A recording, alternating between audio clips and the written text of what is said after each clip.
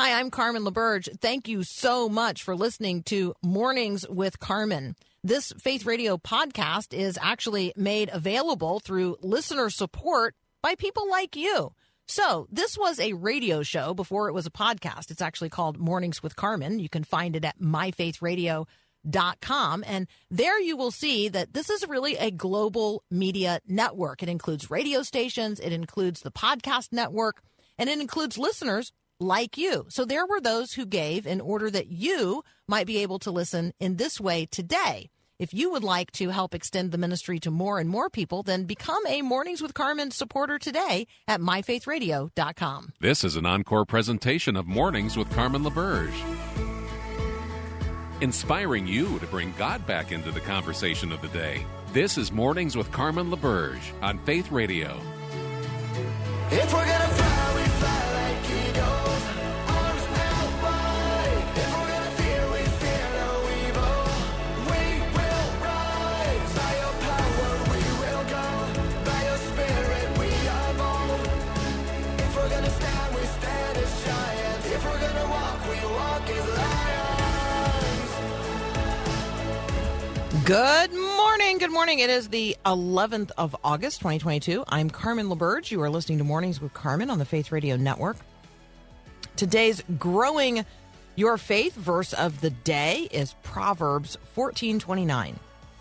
Whoever is patient has great understanding, but one who is quick-tempered displays folly. So let's talk about this. You and I have heard that patience is a virtue. What does that mean? What does it mean? What does it mean to be a person of patience? Well, Paul puts patience on the list of character qualities and personal attributes that are the outward fruit of a life that is characterized by God, of a person possessed of the Holy Spirit. So patience makes the list in Galatians chapter 5 of love, joy, peace, patience, kindness, goodness, gentleness, and self-control. But what is patience? Well, patience is a divine attribute. And those who are patient are demonstrating godly character. I mean, likewise, those who fail to be patient, who are quick-tempered, as it says in this proverb today, display folly. They display an ungodliness. 2 Peter 3 confirms that God is patient with you, not wanting anyone to perish, but everyone to come to repentance. And in Nahum 1:3, we are reminded that God is slow to anger, very patient. But that same verse also points to the reality that God's patience eventually runs out. That at the end of God's patience, God, quote, will not leave the guilty unpunished. So God is amazingly patient, but there is a divine timetable of some kind, and God's patience is like a restrained endurance of love. The patience of Christ is described by Paul in 2 Thessalonians 3:5 as steadfastness. Elsewhere, you'll see the word perseverance. And as we read the Bible, you're going to see the word patience show up in lists that include words like mercy and grace. Or together with words, here I'm thinking about Romans 2:4, where patience comes alongside kindness and forbearance. The patience of God is demonstrated in just how long God waits for sinners to come home. Consider God's patience with the people in the days of Noah. Or consider God's patience with the people in the days of the judges, or the days of the prophets, or the days of the kings, or, in the days in which you and I live. Why is that?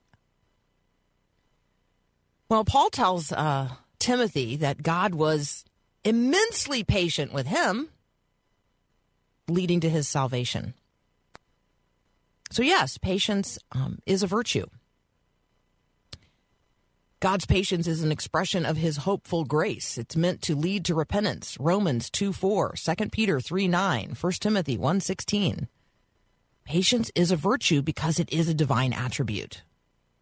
So when Solomon notes in today's Growing Your Faith verse of the day, which you can sign up for at myfaithradio.com, when he says, whoever is patient has great understanding, he also, points to the reverse. If you're quick-tempered, you display that you're not a person of godly character, because God is slow to anger. God is patient. So when we are not What does that say about us? It's worthy of note that God's patience is lengthy, but not endless.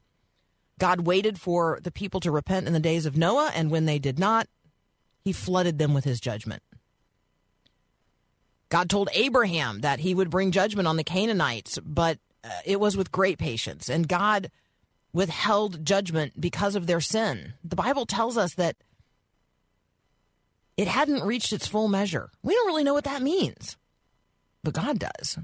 It's often very hard to understand why God does not send forth judgment on those who sin against the weak or sin against the defenseless or the desperate, people who take advantage and harm other people who are in need.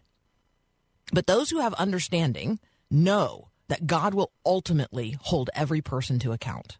God is patient, desiring that each and every one would come to the point of repentance. But those who do not are going to experience the unbearable reality of God's wrath. And that is something I wish for no one. So today, if you have not responded to God's very patient grace, let me invite you to turn to him today.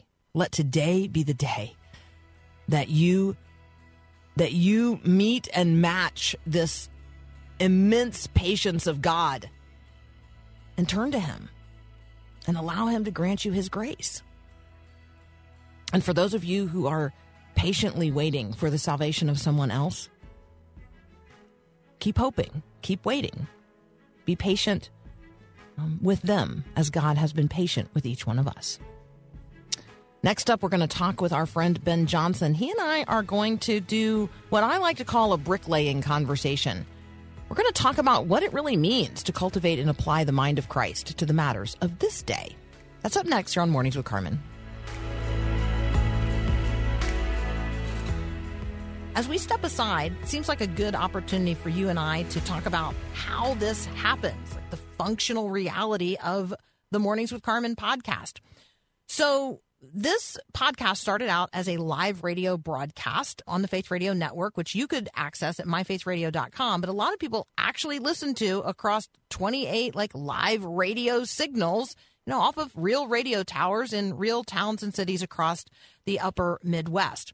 And listeners to those radio signals made it possible for us to then launch a digital version of the ministry, and that includes this podcast network. And wouldn't you like to now be part of having other folks around the world have access to this as well? So that's what we're inviting you into today, inviting you to support Faith Radio financially.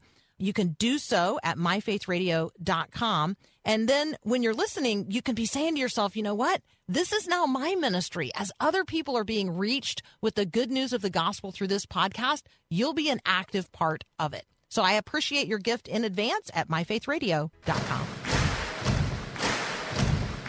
This is my right, a right given by God to live a free life, to live in freedom. Ben Johnson is back. You can follow him on Twitter. He's the Rights Writer. He's also a senior reporter and editor at the Washington Stand. Good morning, my friend. Good morning, Carmen. So, today, I would like to take a step back and lay a foundation because you and I keep building on a conversation and we make assumptions about the foundation beneath those conversations. And so I thought that today, if you would be willing, we would go back and have what I'll describe as a bricklaying conversation about how it is that we cultivate and apply the mind of Christ to the matters of the day. So we might get to a headline or two or a cultural thread here in a minute, but can we just have a conversation about training, being trained up and training each other up in righteous thinking? That would be a fantastic conversation for us to have. All right. So what does it mean for the mind to be trained in righteousness? Or what does it mean to cultivate the mind of Christ on the matters of the day? Well, to begin with, obviously it begins with a personal relationship with Christ. That has to be the foundation of everything. It's impossible for us to look at the broader problems that face society or groups of people before we look at ourselves. So the very beginning begins with a personal relationship with Christ. It means that we have confessed our sins, that we have surrendered to the will of God, that we are making a dedicated pursuit of following God's will in our lives to the best extent possible, living a life of confession, confessing our sins to God, asking for help and direction to overcome persistent sin, and to root out that kind of behavior and all those temptations that lead us into thinking about that kind of behavior. That's the very beginning. We cannot rule others before we rule ourselves, and if everyone ruled themselves, there'd be no need for any ruler at all, which was essentially the constitutional understanding of our founding fathers. Everyone would rule himself, herself. Everyone would be ruled by the Spirit of Christ, and if everyone kept to those basic rules of morality, there'd be no need for the government to intervene whatever. There would be very little serious crime. You would have a government that was honest and trustworthy because it was as honest and trustworthy as the people who were led by the Spirit of God. So that's sort of the very beginning of it. Then when we cultivate the mind of Christ, that means, of course, going deep into the Word of God, understanding the principles of the Word of God. I'm aided by a particular religious tradition that has very deep roots. Others may have other materials that they use, catechisms, Westminster Catechism for some, or the Lutheran Catechism or others.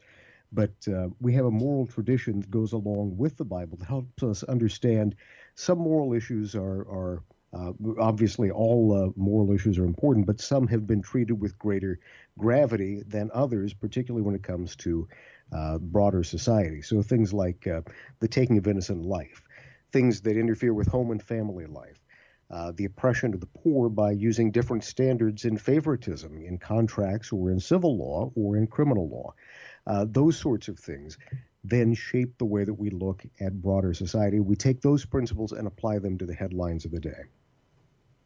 Yeah, I appreciate your pointing there to like the tradition upon which you rely, right? That's the counsel of the people of the faith. It's what has the church said about this over the course of time? What do our creeds or our catechisms or our foundational documents in terms of who we are, not as a person in Christ, but as a people redeemed in Christ? And this is not a Lone Ranger experience as a Christian. This is a person who is then a part of a family, a part of a body of believers, that we have this communal approach to discerning what God has said in his word by the inspiration and power of his Spirit. It's not just about individual interpretation.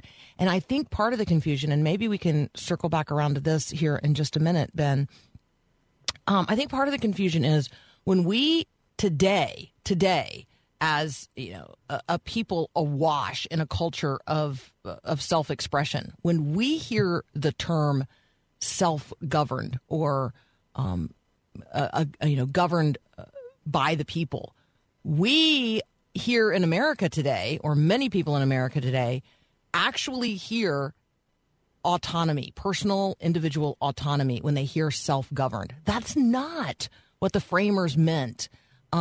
They were talking about a people who were self-governed because they were a people governed individually and then corporately by God. So can we talk about some of the things that the founders said about how this government by, for, and of the people would work only if it was this moral people under the sovereignty and authority of God? Oh, please. We need to walk down this road. Yeah. All right. So we're going to lay some bricks. We're going to continue walking down this road today with Ben Johnson. You're listening to Mornings with Carmen. I'm Carmen LaBerge, and this is Faith Radio. As we step aside, seems like a good opportunity for you and I to talk about how this happens, like the functional reality of the Mornings with Carmen podcast. So this podcast started out as a live radio broadcast on the Faith Radio Network, which you could access at myfaithradio.com. But a lot of people actually listen to across 28 live radio signals, off of real radio towers in real towns and cities across the upper Midwest. And listeners to those radio signals made it possible for us to then launch a digital version of the ministry, and that includes this podcast network. And wouldn't you like to now be part of having other folks around the world have access to this as well. So that's what we're inviting you into today, inviting you to support Faith Radio financially.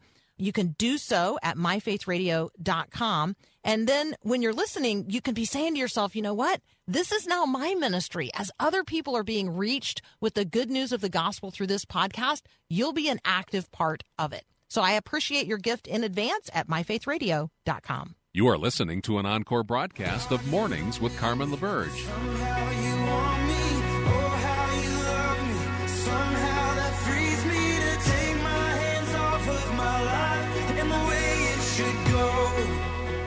We're talking with Ben Johnson. He tweets at The Rights Writer. He is a senior reporter and editor for the Washington Stand. We're talking today about the road upon which we're walking together as a people today, particularly in the United States of America. So for those of you listening around the world, we are going to talk about the foundations of this country, the United States, particularly as an experiment in self-governance of the people, by the people, for the people.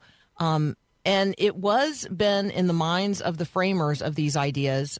It was in their mind that the people would be a people of virtue. So can we talk a little bit about James Madison, John Adams, others, and maybe some things that they said and thought about the people who would be governed by the Constitution they were writing? Right, and the Constitution, of course, is a government document that is intended for a limited government, and the government is intended to be limited because the people have the capacity to live in the kind of world that would allow for a limited government, which is precisely one where we are spirit-led, we are pursuing the will of God in our lives, and therefore we don't need to be restrained by a government because we're not indulging our passions to the greatest degree that is possible for us. When people's manners become degenerate, then the government has to become larger. It has to become more oppressive, simply to keep everyone in line. And you see this in various dictatorships, tin horn dictatorships around the world, where in many parts of the world the government is oppressive of people who are not pursuing this.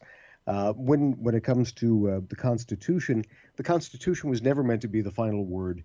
When it came to the way that society was ordered, it was understood that people would order themselves according to Christian virtue, and the government would preside over that to intervene when there were disputes and so on, but people would essentially follow the Spirit of God. And you're right, it's an important distinction you pointed out of self-governing.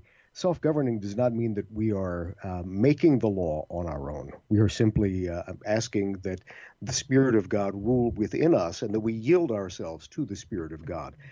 We are not going to, in the manner of Genesis chapters 2 and 3, where the serpent reveals himself and simply says, let everyone determine right and wrong for himself.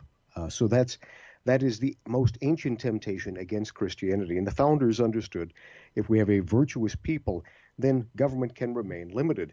You were talking about John Adams. Of course, his most famous quotation is about the Constitution, saying our Constitution was made only for a moral and religious people. It is wholly inadequate to the government of any other. I would also point people to what used to be taught in many schools, which was the farewell address of George Washington, where he says, let us not indulge too soon the supposition that it's possible to have morality without religion. And he talked about how dependent the government is on a moral people. So the father of our country, one of the people who was most intimately involved in the Constitution, and of course the father of the Constitution, James Madison, a wonderful quotation which you were kind enough to share offline, I want to share online, and I want to give credit where it's due. It says simply, and this is quote, what is government itself but the greatest of all reflections of human nature?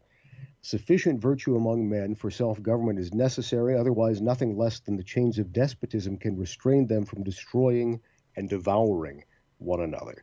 So I would add simply to that, if you take a look at Abraham Lincoln, not a founder, but someone who had a tremendous amount of influence, he always talked about the mystic chords of memory chiming and working on the better angels of our nature, so that eventually the divisions that had crept up between us that led to civil war would be overcome, and that we would begin to love our country and love one another again by understanding that we're all Americans.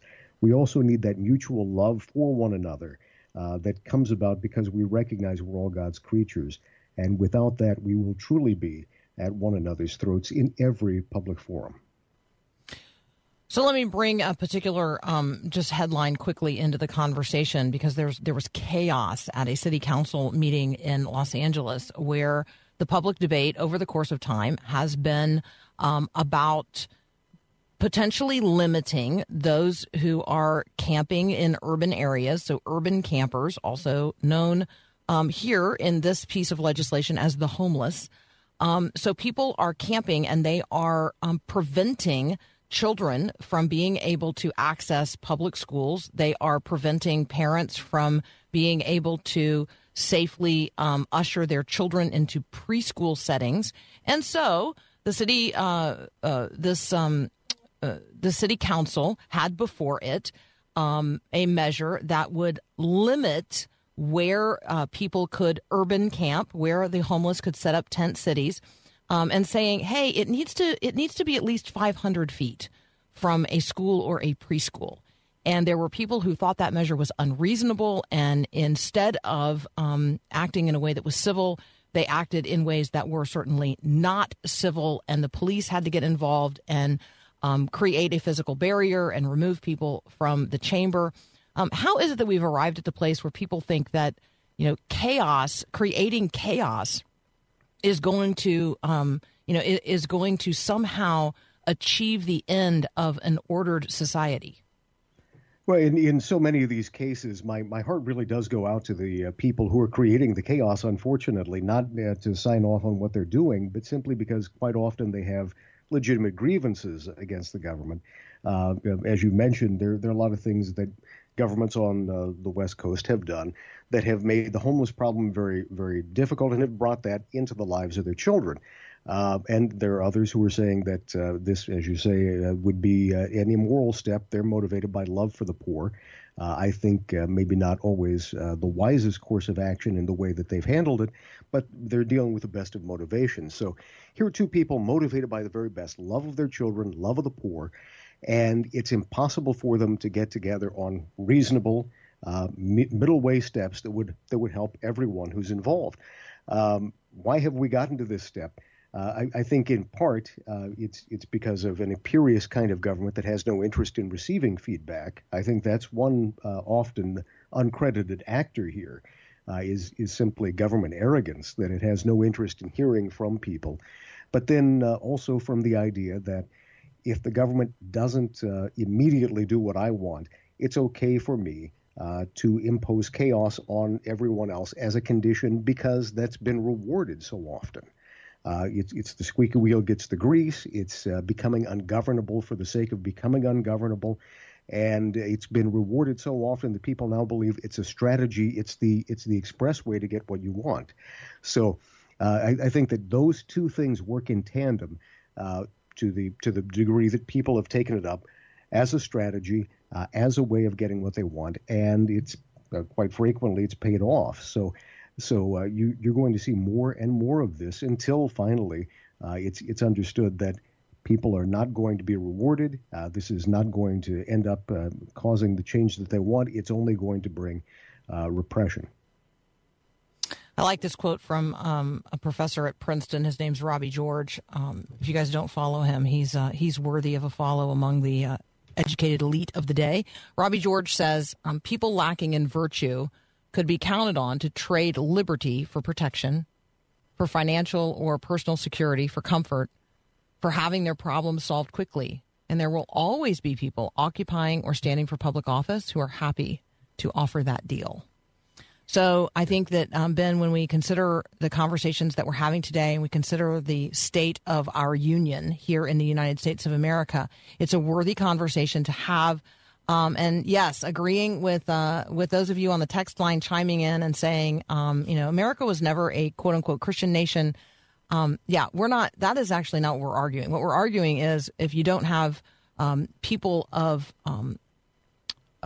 moral, whose morals, whose morality, whose personal and therefore public behavior is guided by God, then you end up in the kinds of situations that we see not only in the Los Angeles City Council, but in protests across the country, where, people feel more than willing to disrupt someone at dinner or, or invade their personal space or even their personal property or their home, as if there's no moral boundary anymore, that I can do whatever is right in my own eyes, the other person be damned.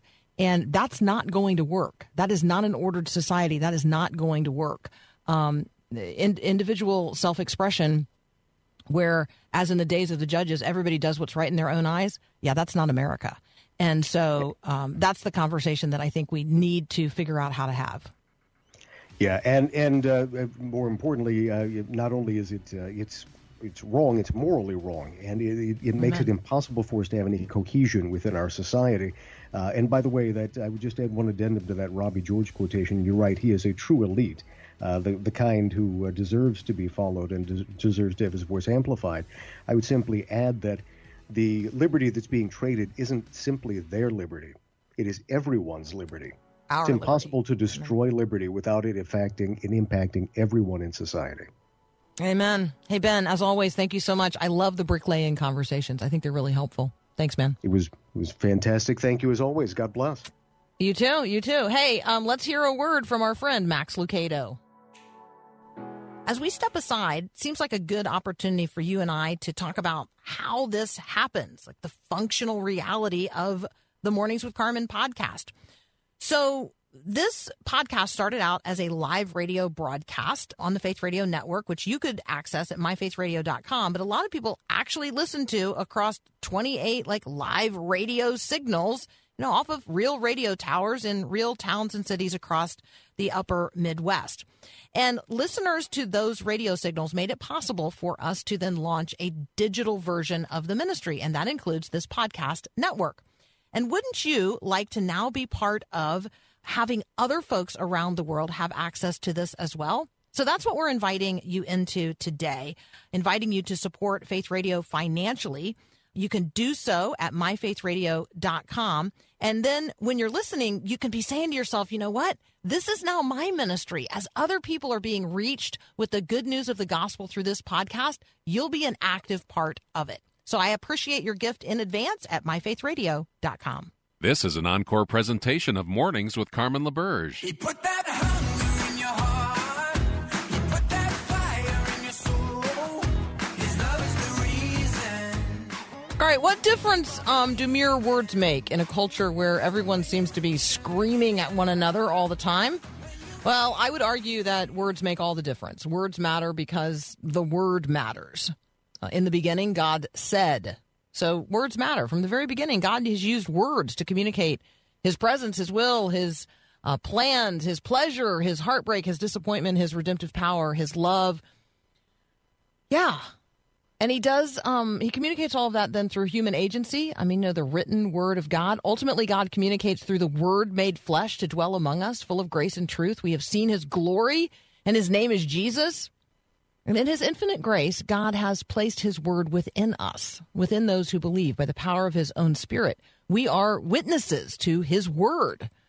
We have his word as expressed in the Old and New Testaments of the Bible. We have the very Spirit of Christ dwelling within us. Words matter. Words matter. We're his mouthpieces today. So it is to the words of one brother in Christ whose words changed the course of a nation in recent days. We're going to turn to that next. Think your words don't matter? Think again. They may just change the course of human history in real time.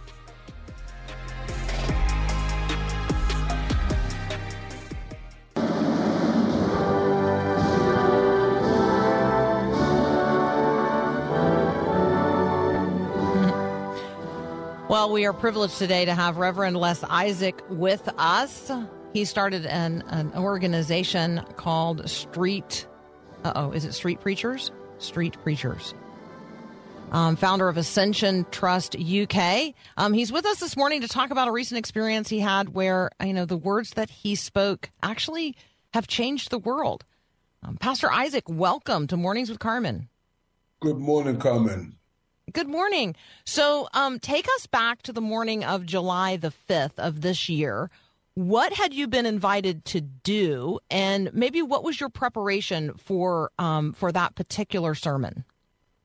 Well, Carmen and all your listeners, every year, in fact, for the past 40 years, once a year in Parliament, there is a meeting, a breakfast meeting with church leaders from right across the spectrum of faith and denomination and politicians.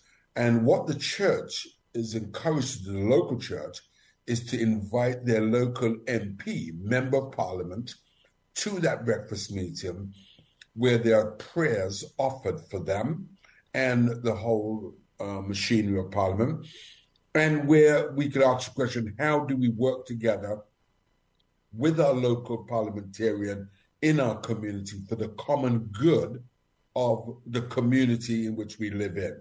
So that's been happening. So I was invited to be the guest speaker that morning to speak on the subject of the common good.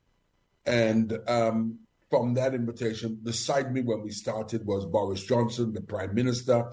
On the other side was the Leader of the Opposition and the Archbishop of Canterbury and many others. So when you talk with us about your preparation for any sermon and then your preparation for this one in particular. Well, it was interesting because I had to produce my sermon and submit it to the organizers of that breakfast some weeks before the actual event. So obviously, I've got a text from Philippians chapter 2, and, I've got to pull out of that text something and make it contextualize it for the event. And it was an interesting time because, when you're preparing a sermon, you think you've got it together. You're trying to contextualize it. You're trying to ask, what is God saying? How is it relevant to the audience? And I sent it to them. And in fact, there was about 3 drafts of the sermon. And finally, I got a draft. But, like all speakers and preachers, even before we get up to speak, something new is coming to us. So for me, I had a framework of the sermon, but I was open to God and His Spirit to say, okay, is there anything you don't want me to say? Is there anything you want me to say that is not in this text?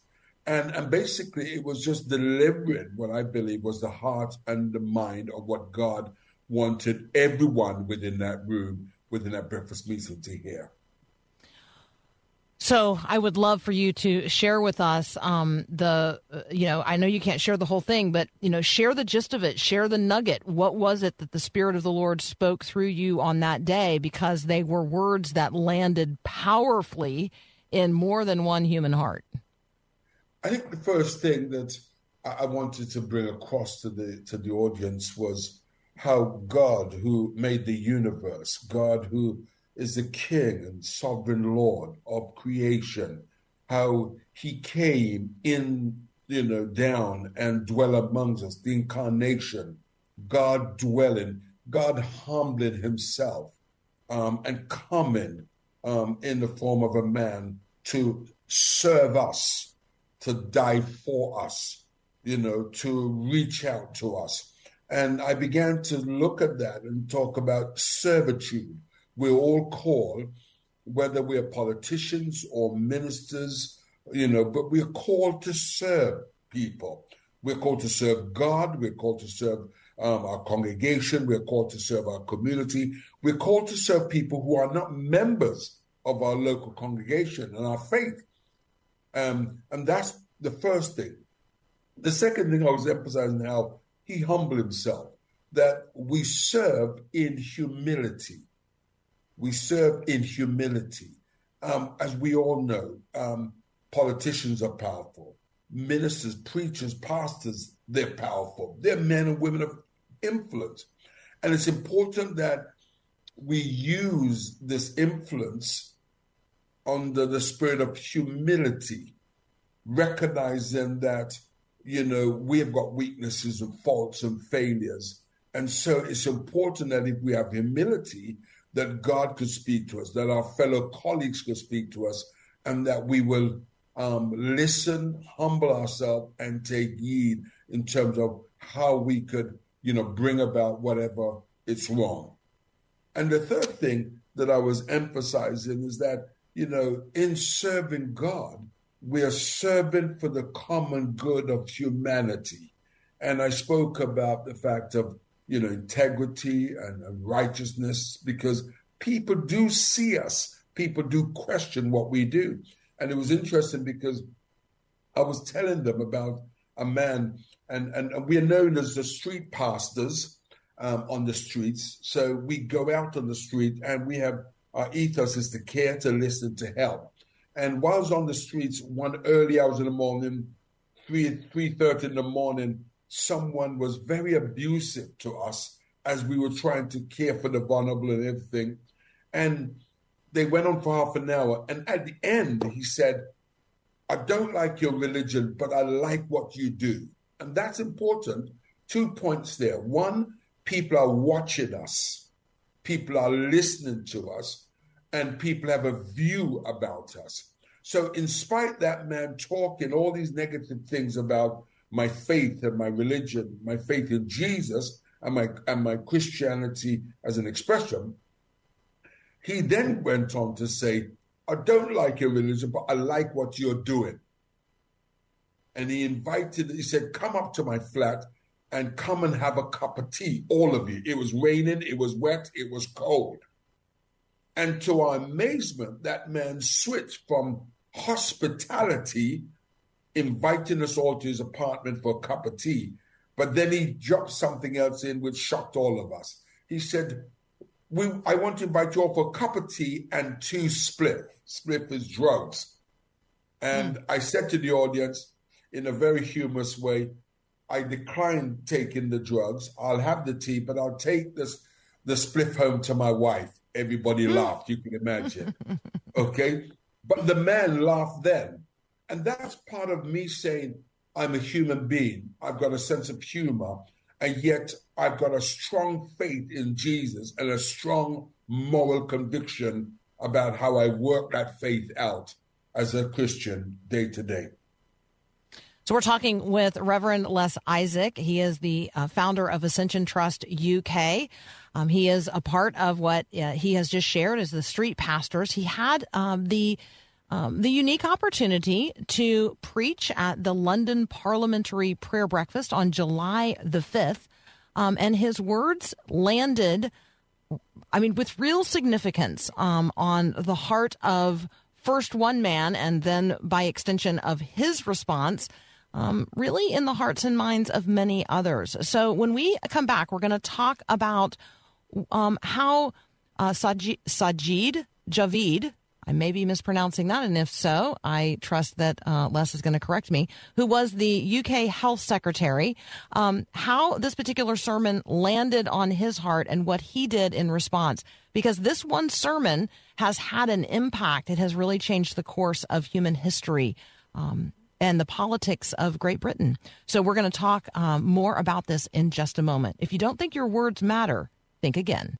As we step aside, seems like a good opportunity for you and I to talk about how this happens, like the functional reality of the Mornings with Carmen podcast. So this podcast started out as a live radio broadcast on the Faith Radio Network, which you could access at myfaithradio.com. But a lot of people actually listen to across 28 live radio signals, off of real radio towers in real towns and cities across the upper Midwest. And listeners to those radio signals made it possible for us to then launch a digital version of the ministry, and that includes this podcast network.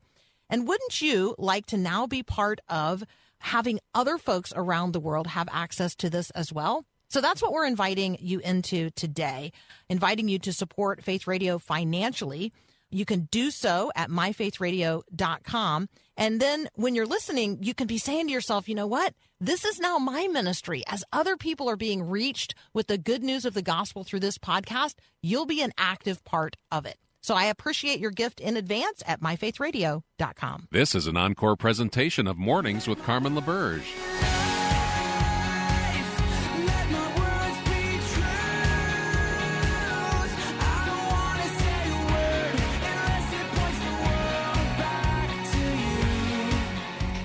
think Les Isaac is an example that God can and does use surprising human agency to achieve his will, not only in individual lives, but in cultures writ large. Les is the founder of the Street Pastors Initiative. He was born in Antigua. He was a Rastafarian. He was involved in London's gang scene before becoming a Christian. He now is engaged in an organization that he founded called Street Pastors. And God presented him with an opportunity to stand up and speak a word of truth, preach a sermon at the London Parliamentary Prayer Breakfast on July 5th of this year. Les, tell us about the person who was listening, whose story we know the best in terms of his personal response to what he heard. I may be mispronouncing his name, so please help me here. Who was the UK's health secretary who resigned after hearing you preach? Carmen, you got it quite right. It's Savage Javid, Mr. Javid. And he was the health secretary, a very influential, powerful guy. He was before that the home secretary. So he's had some very high profile jobs within the cabinet and the Conservative Party. And obviously, I remember just glimpsing him coming into the room and the breakfast room and listening. And I think for me, as a preacher, as a minister of the gospel, it reaffirmed the fact that we need to recognize that whenever we stand to speak for Jesus through his Spirit and his word, he's always speaking and convicting someone. I knew that God was speaking, and I knew that what I had, the message was from the Lord. But to be quite honest, I didn't realize the impact it would have not only on Mr. Javid, but on many others. And I think for me, it was God saying to us as preachers, we preach the word, not just our human understanding, as Paul talks about, but demonstration of the power of God.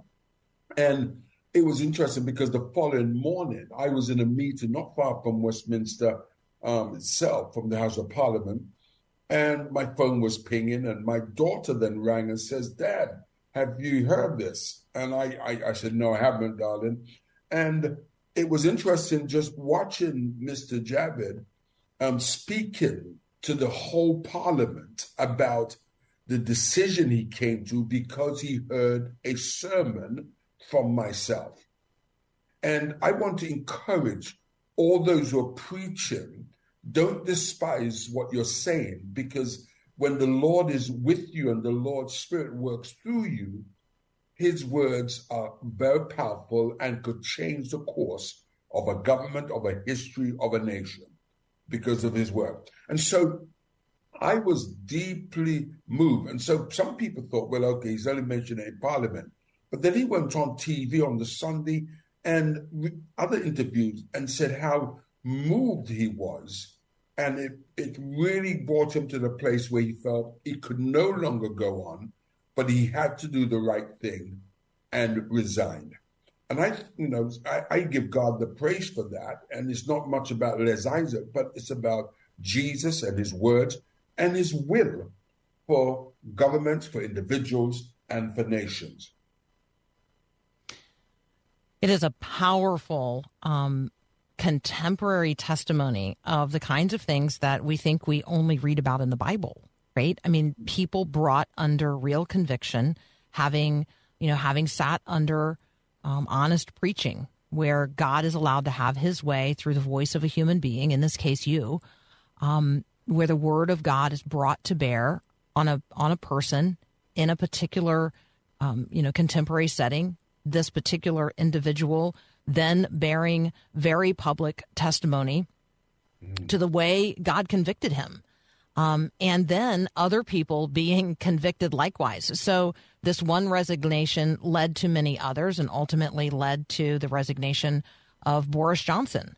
And it's no small thing, right? When integrity is exalted, and when people are brought to a place and a point of conviction about public service and about what God is calling us to do and who God is calling us to be. Talk with us a little bit, if you will. Give us a little bit of your story, because you have a unique, like everyone, right? You have a unique testimony. I love the obvious affection with which you refer to your daughter. And I just, talk about what God has done in your life. Well, Carmen, it's a long story, and I'm going to just try and condense it. But I say to people, I'm eternally grateful to our Lord Jesus, who have changed and transformed my life. And I'm, as you know, you stated, I'm from a little island in the Caribbean called Antigua. And some 56, 57 years ago, I came to this country because of my parents. And very turbulent time, blended in culturally, turbulent time. My parents got divorced at the age of 7, had a profound impact on my life as a young child. And, the whole issue of faith and Jesus, and there's a lot of issues around that. And yet God wonderfully did something in my life. And it happened that a day where my father and I had a very serious argument, and I was going to go and buy a cutlass, a knife, a big knife to kill my father. And that very day, I met a guy who was studying theology in England for 3 years. And 2 weeks before he went back to his country, he spoke to me about Jesus. And he spoke to me about Jesus. I didn't ask him about Jesus, I asked him about himself. But he spoke about Jesus for 10 minutes conversation. That 10-minute conversation totally, changed my life. I remember going home, walking home. I couldn't take transport home because I was under such conviction. I didn't want to kill my father anymore. 3 days later, I went on my knees and I asked God, I said, God, I don't believe in Jesus, but if you're real, help me, save me. And from that moment, something supernatural, miraculous happened that changed my whole life, that changed my nature, my thinking, my perspective of life, and really transformed me into a man of faith, looking to the Lord, believing in God. And I just really felt, if this Jesus is able to do this to me, I need to know more about him. And I made a promise to Jesus that I want to serve you. I didn't know what that promise would look like, but I knew I just wanted to serve Jesus. And I wanted to tell people about Jesus. So fast forward, went to theological college and studied as a minister, went to schools, went to colleges, spoke at the Louis Palau campaigns, did all sorts of things. And I really felt that God was challenging me to set up something, because there was a lot of alcohol drinking, young people fighting on our streets, drugs, guns, and gangs. And I really felt the Lord challenging me about, training and equipping the church to get out there from 10 o'clock at night until 4 in the morning to serve their community, to help engage with these difficult situations. We started with 18 people, and we've trained over 24,000 people from right across the denomination. We have 280 different teams around the United Kingdom go out on the streets at night and serve and care, help prevent people committing suicide. People have given them knives and guns. People have, talked about how they want to end their lives. People have given their life to Jesus. And so for me, I'm eternally grateful to the Jesus who changed my messed up life around and, transformed me into this child of his, this servant of his. And it's been really awesome. I tell people it's the best thing that's ever happened to me. You guys who are texting in, you can absolutely connect directly with Les Isaac and the Ascension Trust. You can connect with street pastors. Go to Facebook and look for Ascension Trust. Same on Twitter. And if you need more information, you can connect with me, and I'll make sure you get connected with Les. Les, people are loving you. They are praising God for you. And so thank you so much for joining us today. What a blessing to get to meet you. I'm just so thankful for your faithfulness. Thank you, Carmen. Absolutely. That's Reverend Les Isaac. You're listening to Mornings with Carmen. I'm Carmen LaBerge, and this is Faith Radio. As we step aside, it seems like a good opportunity for you and I to talk about how this happens, like the functional reality of the Mornings with Carmen podcast.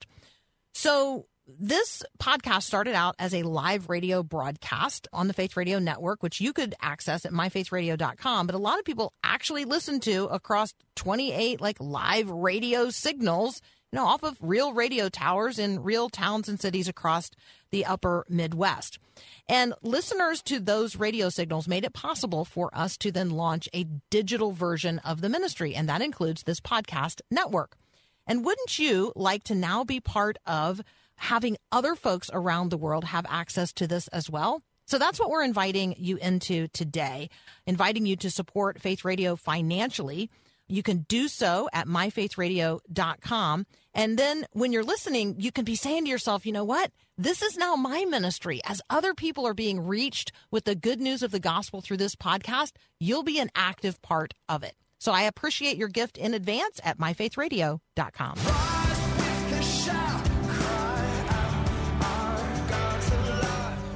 Yes, I agree. Give us more of that. Give us more of that. How is the word of God going forth to transform the lives of individuals who then give themselves to the Lord, that he would use them, that he would use us to reach others for Jesus.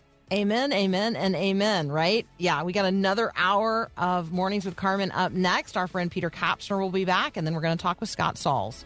Hey, thanks so much for listening to Mornings with Carmen. I'm wondering if you'd like to engage with us in any way. You can always send me an email, carmen@myfaithradio.com. You can text the show. You often hear that during the podcast, but the reality is that during the live show, I'm actually reading the text line. So I do see your texts at 877-933-2484, even if I don't respond to them in real time. And then I think it's important to remind us that this is a listener-supported ministry. So your financial support actually makes the podcast possible, and it helps us extend the ministry to more and more people around the world. There are people listening to this podcast in places where we will never set foot, but the gospel's going forth through this media ministry. So if you're in a position to do so, I invite you to support the show now at myfaithradio.com. Have a great day, and God bless.